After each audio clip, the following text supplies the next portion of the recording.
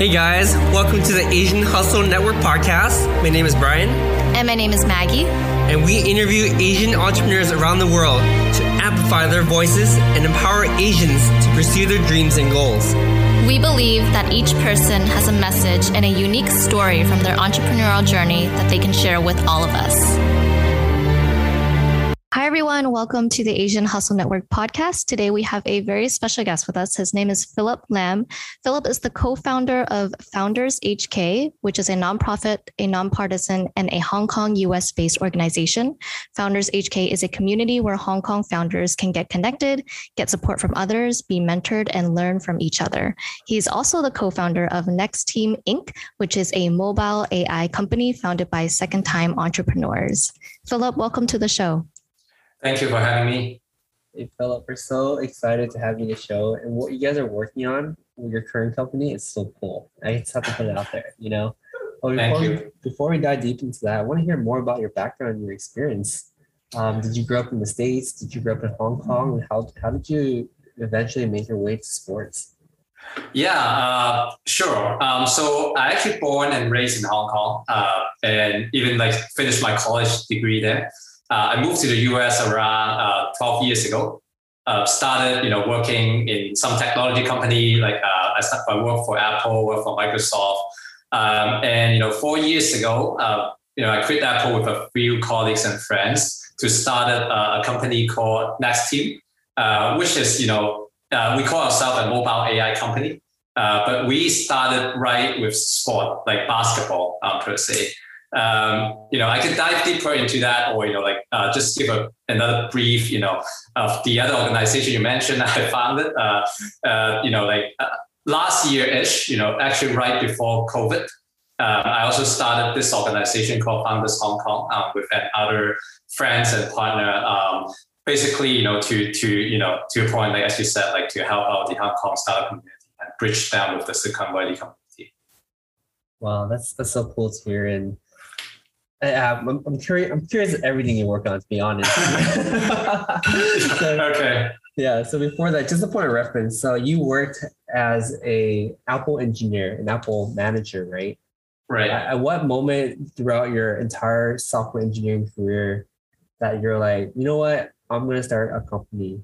And what was that transition like? And what was that mindset like, transitioning over from a relatively high salary, Apple being engineering manager, to being a startup where your income is not necessarily guaranteed? What was that transition like? Yeah, I think that I can walk back a little bit to my childhood as well. If you're interested in my story, growing up in Hong Kong. So Hong Kong was a pretty good place, and I grew up in a actually middle lower class family. I would say, both my mom and dad, they aren't college grad. In fact, my mom have to come out to work after elementary school, kind of work for the family. Pretty grassroots. They both love me a lot, I would say, for sure, and help me a lot, supporting me a lot.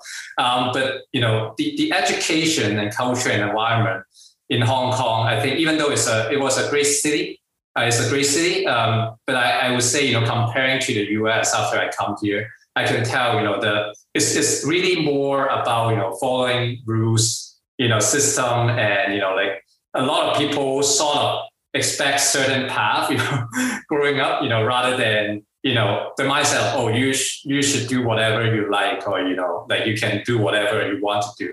I don't remember getting that kind of mindset at all, when I grew up in Hong Kong. That's one turning point, which I think really shaped, my growth, or, my career path a lot, was when I was in college. So what happened is, in Hong Kong, even the college system is very inflexible. We have to pick a very specific major very early on in high school. I remember at that time, the major I picked was called information engineering. Typically people don't even know what that is, in high school. It was a cool, major at that time, right? Seems, very trendy. It was a little bit around, actually after the bust of .com. But, those things doesn't go across the Pacific Ocean that quick. Here, I remember that time here was like, every tech was bust, but Hong Kong is okay, still cool. I took that and I got it. I got in my first choice, which is supposed to be really good. But it turns out, I struggle a lot in the first year, and I know deep down in my heart, science, in particular, like pure math, was my passion. And I struggle a lot in the first year. I don't know what to do. Turns out, it's really, the desire of my heart to say, I really think at that time I have to try, studying math, like no matter what. I wanted to be a professor. That's the mindset. I still remember that because the desire was so strong, and I feel like if I don't try that, I'm gonna regret. Even though I didn't pick math at the beginning because I know that's also a very dangerous path in terms of career, because there's very few success of being a math professor, blah blah. But long story short, because of that desire, what happened was I make a choice, or I all of a sudden have an inspiration to say, how about, so first of all, if I need to make a change, I cannot do it as easily as in the US. I have to apply in the second year, and, it's no guarantee, and I have to do it one more year to finish the degree. And at that time, I think in Hong Kong, it was a big thing. When we were young, we felt, I need one more year to finish school. It's like the end of the world. What I did was, I wanted to try it before I really confirm that passion or go that route. So I decided to, how about I go exchange in my second year and, give it a try in Canada or US or whatever school taught me. If I confirm that I like that passion, then I go back, I transfer. I still take one more year, but at least, I got more exposure to North America or somewhere, and I got confirmed on my passion. And I would say that process, first of all, is very tough because I got rejected 3 times by the exchange office. Wow. They said my English wasn't good. And I admit that at that time, they worry that I wouldn't be able to adapt to the life in the US. It turns out, I just grabbed a chance because I know a friend who got in one school, but turns out she dropped off. She doesn't want to go, and the university just looked for people urgently. So I took that opportunity, go to the office and kind of beg for them, and they finally let me go. So what happened was, I successfully exchanged in Canada in the second year. Really happy, excited, confirmed my passion. To be a math professor, and I go back to my Hong Kong college and change the major, and I graduated as a math major at that time. What happened in that journey? I think 2 things. One was, the exposure to North America was eye-opening to me. I have to admit that, that was the first time I took a flight.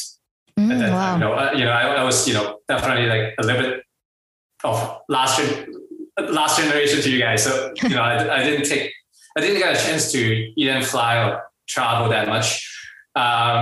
So it's a lot of new things to me, looking at how the US education system is, how more, wide open-minded, or I really felt like, people have a lot of freedom, by studying in US is kind of eye-opening for me. The second thing, I think I didn't quite realize at that time, but looking back from my path, I think the hustle of getting through that, and like being able to succeed to pursue my passion, actually kind of plant some seed in my mind to help me make a lot of these difficult changes along the way. Because as I tell you, at that time my thought is to be a professor, and turns out I go back to Hong Kong, do math. And then I graduated. I also applied for a school abroad to do a math degree. And that's why I come to the US. But very quickly, when I do a math PhD program in the first year, I noticed research not for me. I go into the tech industry. And then, again, like in Apple, I jump out to startup. I think that's the same mindset. It's always, some little, trigger in my heart telling me, okay, you're not at the right path. You have to make a change. And, a lot of these experiences, getting through it and knowing that as long as I follow the heart, the result typically is not too bad. Bottom line is I'm really living my life. I mean, like I know financially, to your point, like some of these other things may be not as good, but to me, like being able to live out my life day to day is really important. And I experienced that early on. That's why, I think that shaped all these decisions along the way. Yeah, it's definitely a lot to unpack right there. And I really admire like the fact that you went for it and pursued your passion. You felt like something wasn't right, So I feel like those type of people, those type of entrepreneurs are the ones that succeed, because to them, money's not important, but it's like time and opportunity to do it and seize the moment. It's more important than experience, Yeah, you would never look for money. If you look for money, you should not be an entrepreneur. The other thing I want to say is, just come back to Hong Kong, to your university that rejected your transfer, saying that you want to US life. You definitely proved them wrong. No, that's okay. I actually go back a lot to share my experience.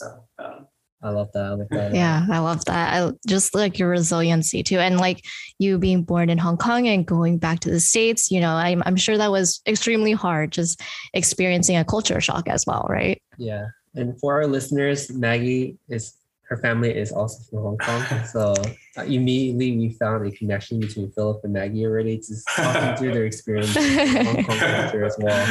Yeah. It's a little bit surprising to hear that, because I know Hong Kong, a lot of people speak English really well, so hats off to you. It's for you to sort of adapt from Hong Kong culture to American culture, and I want to talk about your company right now, because it's so cool. It's so relevant. Because at the time of this recording, the NBA draft just happened, right? Yesterday. So like your next team, like it's so cool, because you guys have connections to like the Josiah of Brooklyn Nets, like Mark Cuban, the owner of the Dallas Mavericks, and a lot of these really famous athletes have invested into your application, right?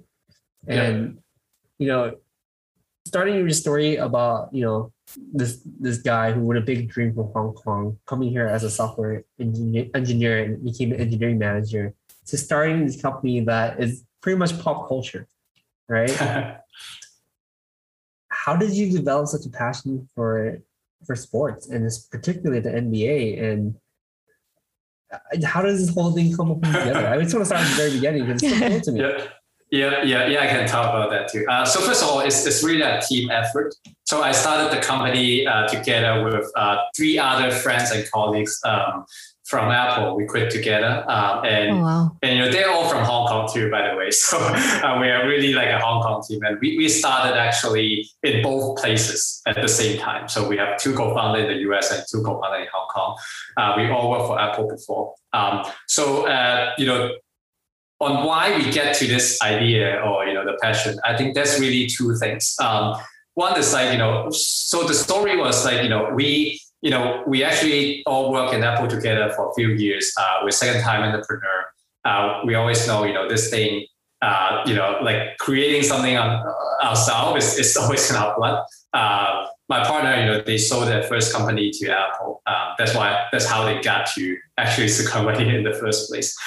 So that's already in our blood. The question is, what would get us excited to pursue this time?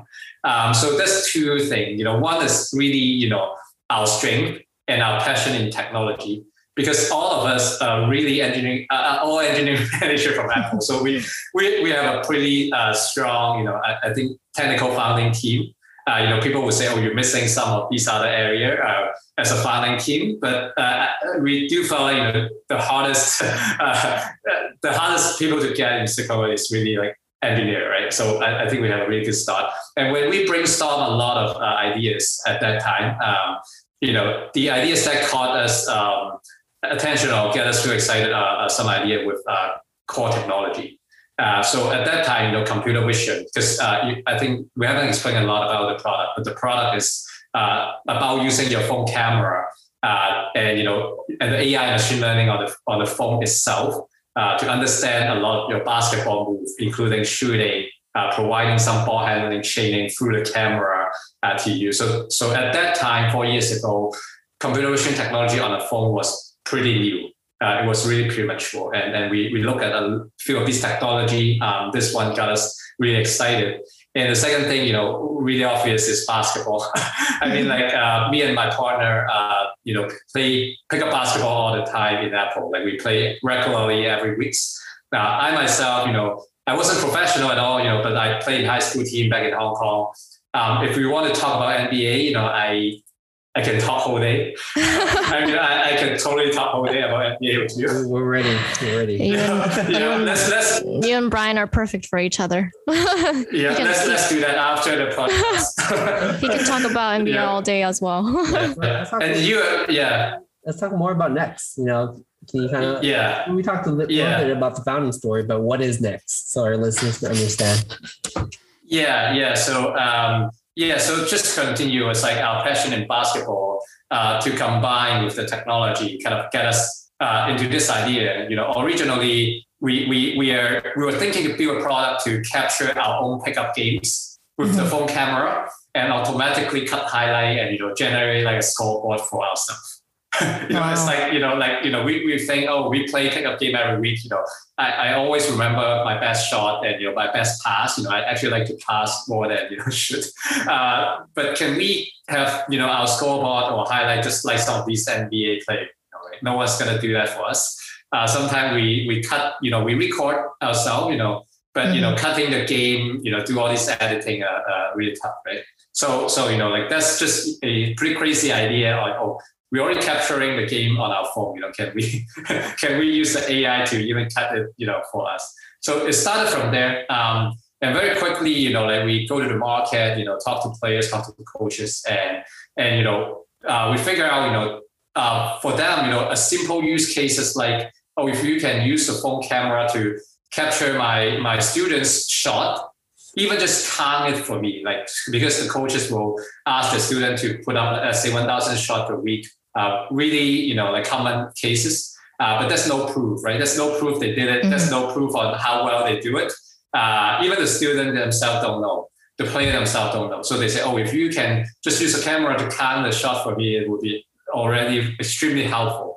So we when we started thinking about technical problem, we think, tracking shot is actually a sub-problem of that big problem of cutting highlight.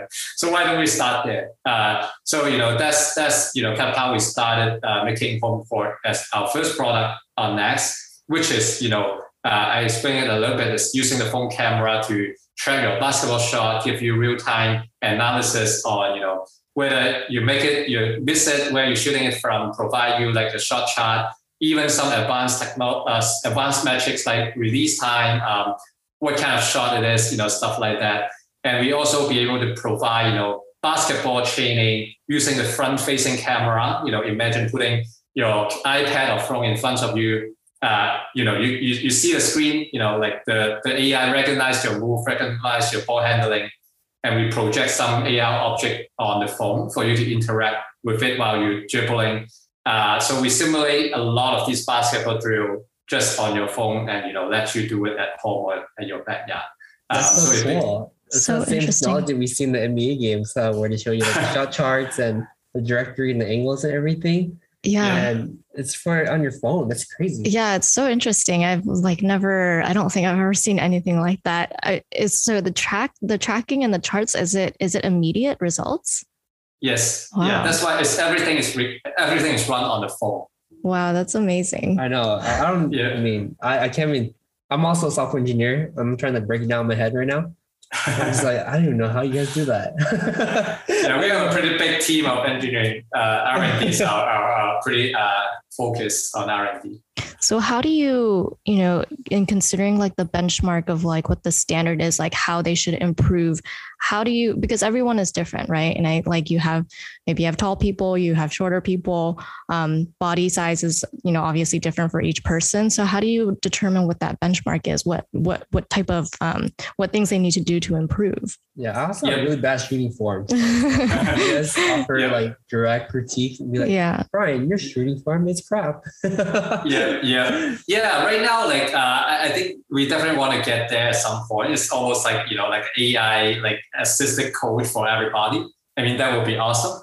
Right now, it's a little bit more like we provide two main things. One is the data, as you said, we capture data in real time, and some data even like human eye cannot see, right? Like how quick you release the ball while you do shooting. Like how high you jump and you put up the shot. It's not easy to see by human eye, right? We provide those data for the player as well as for the coach to provide a better training.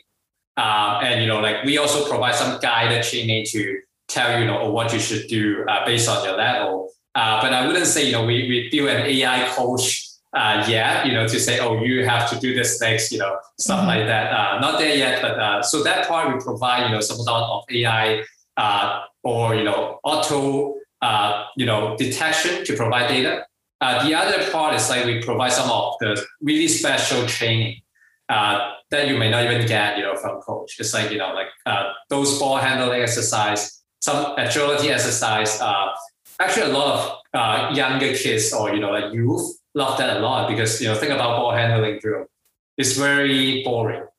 No one do that. Actually, no one even do that. Like unless you're a professional, like you have forced to do that. Otherwise, no one do that. But we have a catalog of like more than 50 different ball handling drills. One ball, two ball, a lot of different object on the screen that you can interact with to simulate different moves. We have competition, we have leaderboard, we have teams that you can either join with your official basketball team or you can form community team with your friends. So all those things really help people to be even more engaged in training. Sometimes when you're young, especially like you do more, you're not doing it very wrong, then you improve, right? It also kind of there's a little bit of like getting you feel more interested in the game, kind of thing as well, rather than getting you better through the app. I love that. This app sounds so cool. It's like a dream app, and also like I just love the NBA a lot. I'm curious because you guys raised from pretty A-level people, right? Like Josai and Will Smith and Mark Cuban. How did you get connected to them and pitch to them? Because to us, I mean, like at least to me, Maggie, they feel so unattainable. How do you reach someone like that? Yeah, no, I think that's a lot of story. But I think if I have to say one thing, like first of all, we have a great partnership team, and we hustle to get a lot of this connection. But I think it boils down to really whether you are two things. One is whether you truly believe in your vision or your passion or what you do, and second, whether you can prove it from your execution. Because like we go through a lot. I think everybody as an entrepreneur like needs to go through a lot of fundraising or hiring. You just need to ask for help from a lot of people, and you get turned down a lot. And often, what ultimately being seen is like some of your success, right? But a lot of these turned down, people don't see, and maybe for some entrepreneur, they the success didn't show because it turns out something happened or they give up after like being turned down a few times, for example. If you ask me, I think like it's really about every time when we get an opportunity, we try our best to do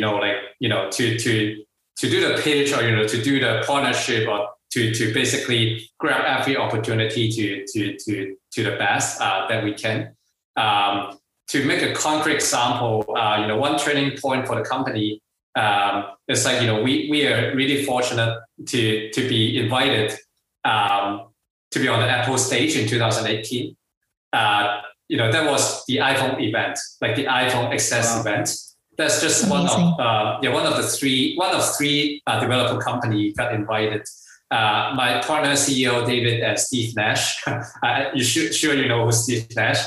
Yep, actually, present our product. And that's one of the big moments because, like after that, all of a sudden, we kind of, the whole world know, oh, there's this next team doing this really cool basketball application, right? Like all these related parties see that, right? Like Adidas, Nike, NBA, like they all of a sudden, other than they see that, like they also feel confident because Apple doesn't randomly pick anyone on their most important event, right? But the more important thing is how do we get there? It's not like randomly you can get picked by Apple, right? I couldn't tell a lot on the process because it's all Apple's secret. But I think the only thing I have to tell you is it's harder than getting some A grade investor to invest in you. Like the process of being able to get on Apple's stage is crazy. I think basically the idea is like they would get the best app or the best developer to be able to demonstrate the next generation of technology. So that's a very serious selection process. We try our best. We did fail. It's not the first time, and turns out we got this opportunity. So I think that's one of the turning point. But looping back on how do we get these amazing investor is really a lot of failure happen also, but people don't see it, right? Like and we just got fortunate to get a few chances, and some people like us enough and feel the vision align and they're willing to support us. So I love that. Wow. I love that. It just comes to show that hustling, dreaming, meeting the right people at the right time really matters. And just having a great product and great reputation, because you met Steve Nash and that opened the floodgates. So like all these athletes I see, I'm just going to read some on the website. Okay? This is really interesting to me because I see Steve Nash, Jeremy Lin, Bradley Beal, Sue Bird, Matthew Delanova, Joe Harris, Al Horford, Mason Plumlee, Miles Plumlee, JJ Redick. Like these are all really, really good NBA players, and the fact that you got them to invest and believe in your vision. If anything, basketball athletes know the best about what works best for them technology-wise, and you got a lot of the buy-in and believe. It just speaks volume to your passion and the technology that your team has created. It's really like I do have to emphasize it's a team effort. We have a great partnership team, and to your point, like boil down, it's like the whole team execute and try our best to grab every opportunity. So we can get some. I love that, and I love that a lot. Yeah, absolutely. I mean, being on Apple's stage, that is such a huge feat, and it just speaks volumes to like the amount of work that you had to go through, and no one sees that. Like you said, Philip, like no one sees the hard work and the sweat and tears that we have to put into it. They only see the success, right? Yeah. I do want to, you did mention like you went through failures, and I think a lot of us as entrepreneurs, we have to go through failures, right? I do want to talk about that. You don't have to go into specifics, but I want to know, like, how did you grow from it? What was going through your mindset at that time? And what did that failure teach you? Yeah, I mean, like, there's a lot, right? Like, but one thing I learned, like, I learned a lot through the past few years of this entrepreneurship journey, but even got back to my first story about being rejected a few times from the exchange office. It's almost like, you wouldn't even, one of the mindsets that you wouldn't even categorize that as failure, until you give up, right? Like, some of these are rejections, some of these are like, maybe setback, or, it might not be, the result may not be what you're looking for. But it's like, how do you define failure? but to me, like, I think one thing I grow is like, to really take that in more extreme, because like being an entrepreneur, like you just have to, at least that's, for me, it's like the first time, I know if you go through that, you got a big name, like you probably get the easier path in your second time. But that's almost like first time, like nobody to start a company, like you just have to, and where, like, couple of things. One is like you just will go through some of these unexpected results. I avoid the word failure, or like setback, or rejection, or even some people will like you will feel not being respected, all these, right? how do you get through that? Like, to me, like, it always get back to, it doesn't necessarily to be like the same thing for everybody, but for me, it's always about the passion and whether, the heart, my heart's still telling me whether this is the right thing to do or not. I think, that's one thing pretty important as well, to be more practical, and going through that is like, you have to, I'm not saying like you always need to stick with your direction or what you think you should do. There's always a discernment on whether you need to make some changes or make some people. There's some learning about good feedback and bad feedback, right? Like, but the thing is really about can you free your mind to take this rejection as sometimes another set of motivation, or as sometimes it's really a learning opportunity too. You asked about pitching. A lot of time, like you go pitch, it's very similar to you go ask for feedback. It's almost the same thing. And people like it, they will ask, "Oh, can I get it?" If you go pitch, they don't like you. Like, no matter how you pitch, they don't get it. So like one thing I learned, very specific example, is like how well you can take feedback. Through this, right? Like if you get rejected, don't. It's really practical, just a simple thing. You don't worry about ask for honest feedback on why you think it doesn't work. Sometimes you push a little bit more. People would give you really honest feedback. Rather than some like some polite response, right? And if you're willing to kind of be a little bit more humble, put down a little bit of ego, and believe in this is what I want to get to. I want to improve myself. I don't mind to take this feedback, or I even proactive to get this and take this rejection as as an opportunity to learn and get me to the next step. I think that's one mindset I learned, and it's not easy to be honest, especially coming out from a corporate. I think that's another thing I can share about learning. Like, it's very different. In a corporate, it's almost like you have a pretty narrow path to grow. Typically, like, you don't want to make too much mistake, because you need to please your boss and you please some of your peers, and you get some success, right? And if you make too much mistake and you get rejected, or people feel like you're not doing a good job, then there's a good chance it takes you a lot more effort to fix that, or you go to another company. I think startup is very different. Like, it's wide open. There's just a whole world for you to explore and find the people who want to help you. So you try your best. You make some mistake in the first couple of pitch. You learn from it. You ask for feedback. It's okay. There's 200 investors out there, right? I get better next time. And if you do that, like, I think if you can articulate your passion and vision well, and you demonstrate it with your execution, there's a good chance you'll find some supporter that's willing to support you, and you go from there, right? Like, you keep going, you go from there, you get a chance to find bigger supporter, better people. That's just kind of the mindset I learned.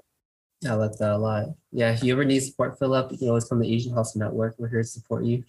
Thank you so much. Yeah, that's awesome. Yeah, I honestly, I love what you guys do too. Obviously, the other thing I do was a little bit similar to what you do, but in a smaller kind of community. Yeah. I mean, your entire feedback and your mindset, it's really clear to us to see how successful you guys have been so far for you and your team. I love the fact that every time we refer to your company, you always like, the credit goes to my team. That's a great quality of any leader that we see in the podcast. So I really appreciate that as well. So I'm kind of curious too, like, what is next for Next? Yeah, I see. Yeah, that's a good question. To be honest, yeah, actually, the interesting thing is, like, we start with the Next. The name of Next is also a little bit related. So if you guys know, like, one of the company that Steve Jobs, after he was left Apple the first time, he created this Next NEXT company. we inspired by that, and we also, because at that time when we quit Apple, we really quit Apple before having any idea. So that's the question of what's next in our mind. And we say, we treasure team a lot too. So that's why the company name called Next Team. And that's how it comes up. But anyway, back to your question. In fact, we talk a lot about HomeCourt, but very recently we already launched another product called Active Arcade, which have some similarity of HomeCourt, but it's an expansion of what we can do to the sport athlete or even in the health and fitness kind of world. We're doing something that expand what we are capable of to kind of revolutionize on basketball to a bigger scope. So Active Arcade is, we take some of these inspiration from HomeCourt, right? I told you some of these like chaining drill that you can interact with the front-facing camera. Some of these requires basketball. Some of these is agility, like you just move left and right to knock out a cone, for example. You go like jumping out of a virtual hurdle, left and right. That was some of these training, like interactive AR training on the phone we provide on HomeCourt. What happened is, we got inspired that during COVID last year, a lot of people who don't play basketball actually use HomeCourt or hack HomeCourt to do those kind of things for their own good. Be it, we saw a lot of soccer players to hack our basketball drill to train their soccer. We see even like family, like doing these at home exercise with kids. Like they don't need a ball. There's some of these exercises that everybody can do just with your phone at home in your backyard, right? Like really accessible. We always know that one day we would expand to other sports. But COVID and this situation just really speed that up because we see a strong market pull from that. So we can take the opportunity to expand the product to another. We speed it up to another product to target another broader audience. We call it Active Arcade. So from the name, you kind of can get a sense of what that is. Like basically, you can think of it as like a series of we call it motion game, AR motion game that everybody can do at home. You can think of it a little bit like Peloton or a little bit like Switch, Ring Fit, but it's a lot more accessible and even a lot more fun than something Rings Fit because our camera can let you see yourself. You can see your whole family on how to do that. Kids really love it. It's easier to set up. So like basically this is one thing that we're working on right now. Is we just launched it actually a couple months ago. But the idea is to take this technology to serve even a broader group of people because basketball athlete is just one type of athlete. It naturally fit people who play basketball, but we also see the gap of honestly the world, especially the younger generation become more and more inactive because of these other mobile game, right, and TV game. Not saying they're not good, not all of them are not good, but people like kids just spend all the time in those video games. We are offering another option for kids and family, it's really like a video game, but a more healthy video game that you can play anywhere, anytime, as long as you have a phone. So this is this is something we're working on right now. So I love how big you guys are thinking. And I love the fact that you're bringing this technology that essentially is meant for pro players to the everyday consumer. And I like the fact that you guys are penetrating the health and fitness industry as well, because I feel like there needs to be more activity there than just Peloton and some other apps, right? And I really like how low cost this is too, because naturally I'm a very cheap person. Yeah, that's our goal. Like bringing it to everybody, like making it accessible to everybody. That's truly our goal. Yeah, I love it. I mean, so amazing. I think like definitely there is a market there because throughout the whole pandemic, a lot of people were trying to work out at home. And now that we're going back to normalcy, a lot of people are still working out at home, now that they got the routine down. So It's just amazing what you're doing. And like, personally, like I love that you guys are, like Brian said, just expanding and reaching out to the general audience who want to, you know, become more into fitness, because I don't play basketball, but I would like love something similar to Active Arcade in my own sport that I'm interested in. So that's give it amazing. a try. Yeah. Just the way you talk, right, about your next vision and what you guys want to do, it gets me so pumped. You know, I think everything. And it's just the way you've been carrying the entire podcast and your story. It's like you can feel your enthusiasm throughout the entire podcast. And you know, for most founders, they lose their passion halfway through because it gets hard. But for you, I feel like you continuously focus on passion and focus on the things that make you happy and grind forward. So hats off to that, man. So we do have one final question for you.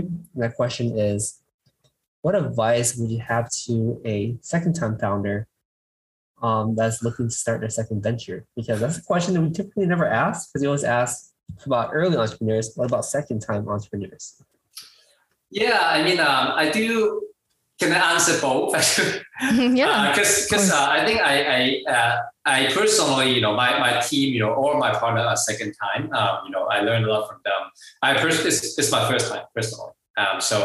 But I, you know, get back to your first question, you know, I can see, you know, while we're running this company on a second time, you know, I think, you know, it depends on how successful your first time is, right? Like, I think that's always, you know, this interesting thing is like, you know, if you're not that successful, then hopefully, you know, you got to learn something, and, you know, you hopefully get, you know, some of these, you know, learning and then correction in the second time. On the other hand, you know, if you got some success, you know, for example, let's say you sell your company, and if you're working on my feeling, that's mostly out of my feeling. It's like you work on even though you work on the same industry, or maybe like, especially if you not work on the same industry, if you want to pursue another passion, sometimes, you know, the thing that you do in the last time that gets you success really may not apply. The world changed. The world changed a lot. I think the team, you know, at the beginning, like, even though we, you know, most of us are second time, I can see, you know, we also grow a lot through the journey. It's like, you know, sometimes it's so easy to kind of sort of start again as how you used to do it. You know, including, you know, working with the similar group of people, you know, right? Like doing some practice that you used to do. But you know, quickly, you know, we find that, you know, oh, maybe we shouldn't do that. So maybe that's a trap for second-time entrepreneur of, you know, like try to, at some point, I try to treat it as another first time, and, you know, think about it using like the first principle. Maybe helpful as well. You know, just a little bit of insight there. But for me as a first-time entrepreneur, I think I share a few of those, you know, already, you know, kind of throughout the story. You know, I think, again, like for me, the most important thing, you know, three things, you know, I think I heard from another podcast, that entrepreneur say it very well. It's like passion, persistent, and people, the 3P. I think, like, if I have to pick one of that, I think persistent, or the hustle, is the most important, because it's easy to say you have a passion, and you can have a passion for three minutes or 3 hours or 3 days. People, you know, like, it's very important, especially when you grow. But my experience or my journey is like, you just need persistent all the time, no matter in which stage. In all the stage, you just face challenges. At the beginning, you face challenges to even get a little bit of support to get you going. If you get to like some of these other growth stage, there's also a challenge too, right? Competition, like how to grow the team. So I think, like, losing that, basically, there's just so many points that you can drop. So I think it's nothing new, but you know, I think I like you guys' name too. You know? Although it feels like really tough, but that's just, you know, what it is. In my opinion, you just have to have that as an entrepreneur. Yeah, I really like that. You bring up a really good point too. It is all about persistent at the end of the day, and how consistent you are day in, day out. And the hustle does matter, because when you hustle, you find different opportunities that you might have missed before. You know, so amazing, man. Thank you for that. So how can our listeners find out more about you and reach out to you online? Yeah, I mean, like our product, like, so we have two products now. So like, go to homecore.ai. That's the Homecore product. We're actually still ramping the ActiveRK product webpage. But, like search for ActiveRK on App Store or Google Play Store. Download it, and we have some links there to route you to our Instagram, Facebook page to learn more about it. Personally, like maybe, you guys can help me to put my LinkedIn or stuff somewhere online. And, like if you're from Hong Kong, actually, like if you are from Hong Kong and you're an entrepreneur, I don't get much chance to talk about Founders Hong Kong, but I would love to also connect with you. So go to foundershongkong.com. Check it out, or, just search for Founders Hong Kong on Facebook, Instagram, LinkedIn, and hopefully, we can get connected. Amazing. Yeah. And I love what you're doing with Founders Hong Kong too, because it resonates with a lot of what we're doing with the Asian Hustle Network to connect founders and entrepreneurs, especially of Asian community. Thanks. Yeah.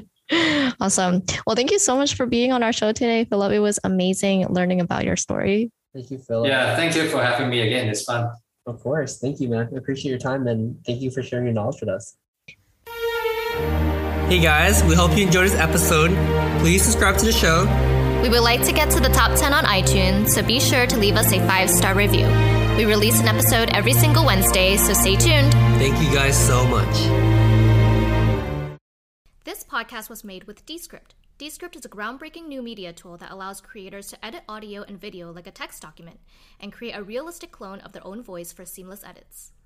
Please check out our Patreon at Asian Hustle Network. We want Asian to continue being meaningful and give back to the Asian community. If you enjoy our podcast and would like to contribute to our feature, we hope you become a patron.